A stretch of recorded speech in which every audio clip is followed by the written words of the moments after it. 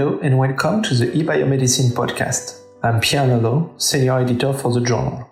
Today, I will be discussing the role of artificial intelligence in pathology within the next decade with the authors of a Delphi study we published in our recent issues, Dr. Berbís and Dr. McClintock.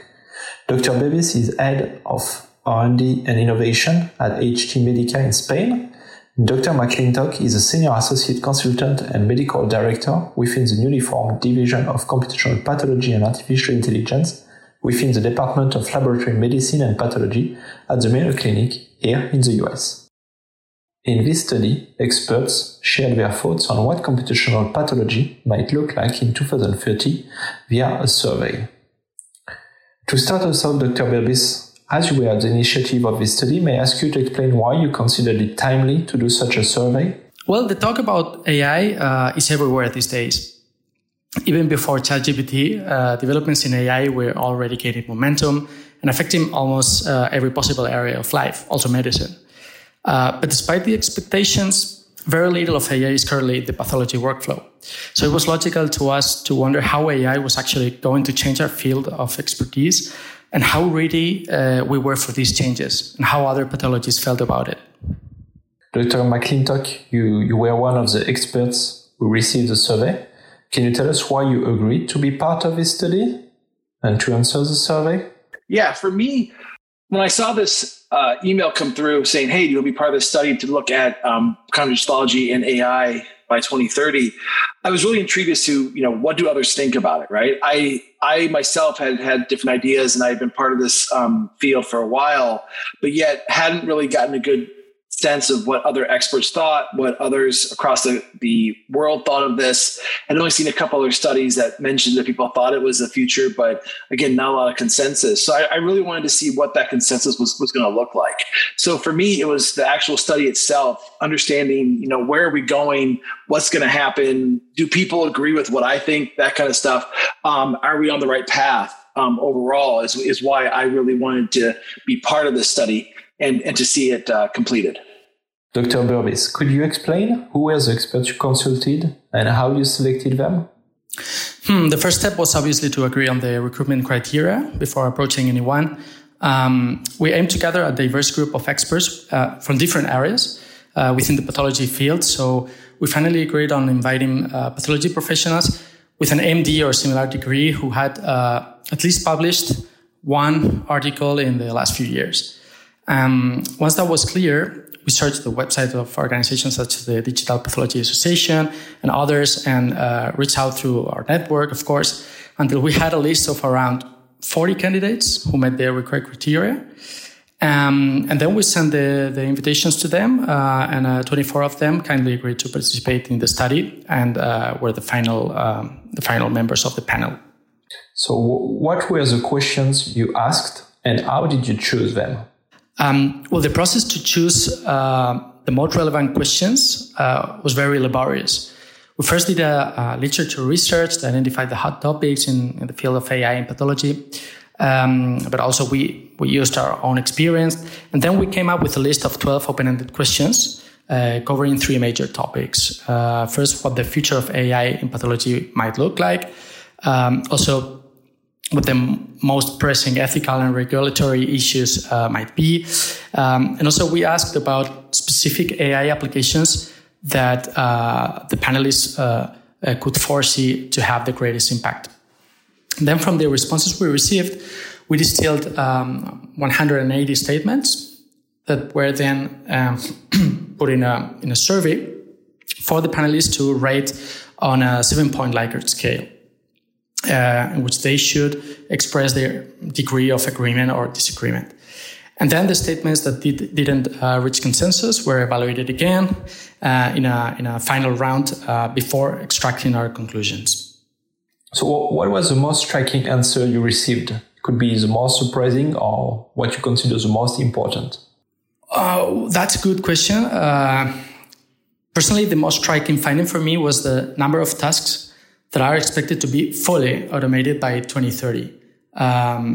Applications like case triage, H. pylori screening or colorectal polyp screening, a lot of quantification applications, even tumor grading, was expected to be fully performed by AI tools without the need for the pathologist's input in less than 10 years, which is, of course, amazing and a bit scary too. Okay, thank you. And can I ask you the same question, Dr. McClintock? Yeah, for me, there wasn't any specific result that was very striking for me. I actually was amazed at our consensus. So I actually was amazed that we had a 78% consensus, but among the experts, I actually thought it was going to be lower, right? I mean, we're in the informatics community, while we all like to agree a lot of times on certain things, typically, you know, how much we like to hate our current software programs, and we all love to do that kind of thing.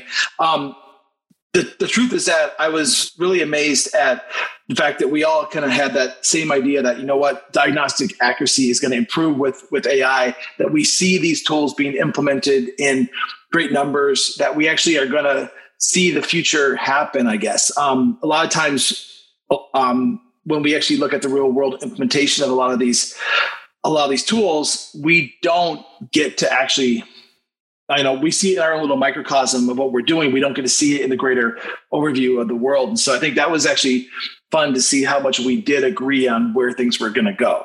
Now, whether or not that actually occurs, separate discussion, but I think overall, that's kind of where I'm viewing that. So based on this survey, can you summarize what computational pathology will likely look like in 2030? Yeah, the first thing to understand is that, you know, what is computational pathology? And I think for the best summary came from the 2014 paper that really said it's more the aggregation and integration of multiple sources of pathology, laboratory medicine, and genomic data that's then analyzed using machine learning techniques that will provide better disease-specific answers, diagnostic inferences, and generate predictions for patients. And I think, you know, when this field was first defined in that 2014, 2016 era, it was mostly hype, right? We knew that these data elements were going to be important. We knew that there were ways to do it, but the techniques to actually identify, extract, transform, aggregate, analyze, and communicate all that data were not mature enough to actually execute on that definition. Okay, it was something that was a great vision, but it wasn't something that we could actually do right then.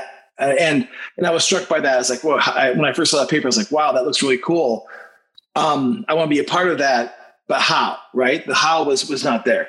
I think now we're almost a decade later from when that was first developed, and we're actually starting to realize the potential kind of pathology. The AI tools are more mainstream. We see a lot more academic medical centers, some large hospital systems, and obviously industries involved. And they're all investing in the technology and the skill sets necessary to implement AI in healthcare. And I think we're going to see computational pathology actually becoming a routine part of our medical practice by 2030. Whether or not it's going to be called that, or else, or more so just being seen as AI in pathology, AI in laboratory medicine, I don't know. I think computational pathology as a field itself hasn't really caught on everywhere. People see it more as just the tool set, which is AI. But I think overall, we'll see these techniques being used, and we'll see computational pathology, this whole idea of aggregating and integrating that data together, become much more of a reality by 2030. To go a bit beyond the present study, does your group of authors have any recommendations to help the community achieve these goals? Well, I think in general, you know, our study showed that there was good consensus among experts for how AI is going to help with things like diagnostic accuracy and other similar use cases. But, you know, there's still that disagreement that occurred about how AI is going to be, say, reimbursed, what the cost per case is going to be, how explainable do these models need to be, how widespread is computational pathology going to be used, right? A lot of that was still not people weren't sure of those aspects of the study, right? From the study questions. And I think more translational research really needs to be done to solidify how AI is going to be implemented. Right now, we don't have standard frameworks created that will show people how to do this, okay? We have a lot of studies right now that basically say, hey, look, we can apply this AI technique to this tumor, or we can apply this AI technique to this condition, right? But we don't have any studies that show how people are actually going to deploy AI in clinical settings, what has worked for that group, what has worked for other people, and how do we put all that together, okay? So I think that's going to be something that really needs to be done over the next 6-7 years as we move towards 2030, is defining out what is that framework that will allow us as computational pathologists per se to actually be able to implement this technology at scale throughout laboratory medicine and pathology, so that we can achieve this kind of innovation.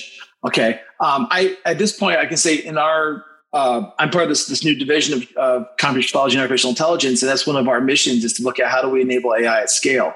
And it's not going to be easy. Right now, there's we've already identified many different moving parts to keep track of. There's the idea of, hey, who's going to govern these aspects of the process? Is it in IT? Is it in the lab? Is it a whole separate group entirely? What kind of operational support do we need for this? How much do we need to upskill our pathologists, our laboratorians, our IT staff, our business analysts? All that has to occur because not everybody understands what needs to be done. And so there's a lot of work that needs to be done on the real practical level of, great, now that we've figured out how to do some of this work, how do we implement it? I think that's the part that's really lacking. And so the recommendations here is to have people kind of not just focus on, can I throw this AI model at this tissue type or at this disease entity or this condition, but look at, how would I actually really, how can I see them using it in the lab? How can I see them using it in their day-to-day use cases? And from there, we can begin to solve the problem of how to implement AI at scale. And to conclude, Dr. Berbís, do you want to tell us about the next steps for this project? In my future plans is repeating this study, but in another specialty like radiology, which is maybe the twin specialty of pathology. It's a very similar one. It faces the same challenges and the same opportunities. And I think the conclusions from the radiology counterpart might also be very, very interesting. Thank you. That was Dr. Alvaro Berbís from HT Medica and Dr. David McClintock from Mayo Clinic. You can download and read their paper for free from our journal's website. Thanks for listening.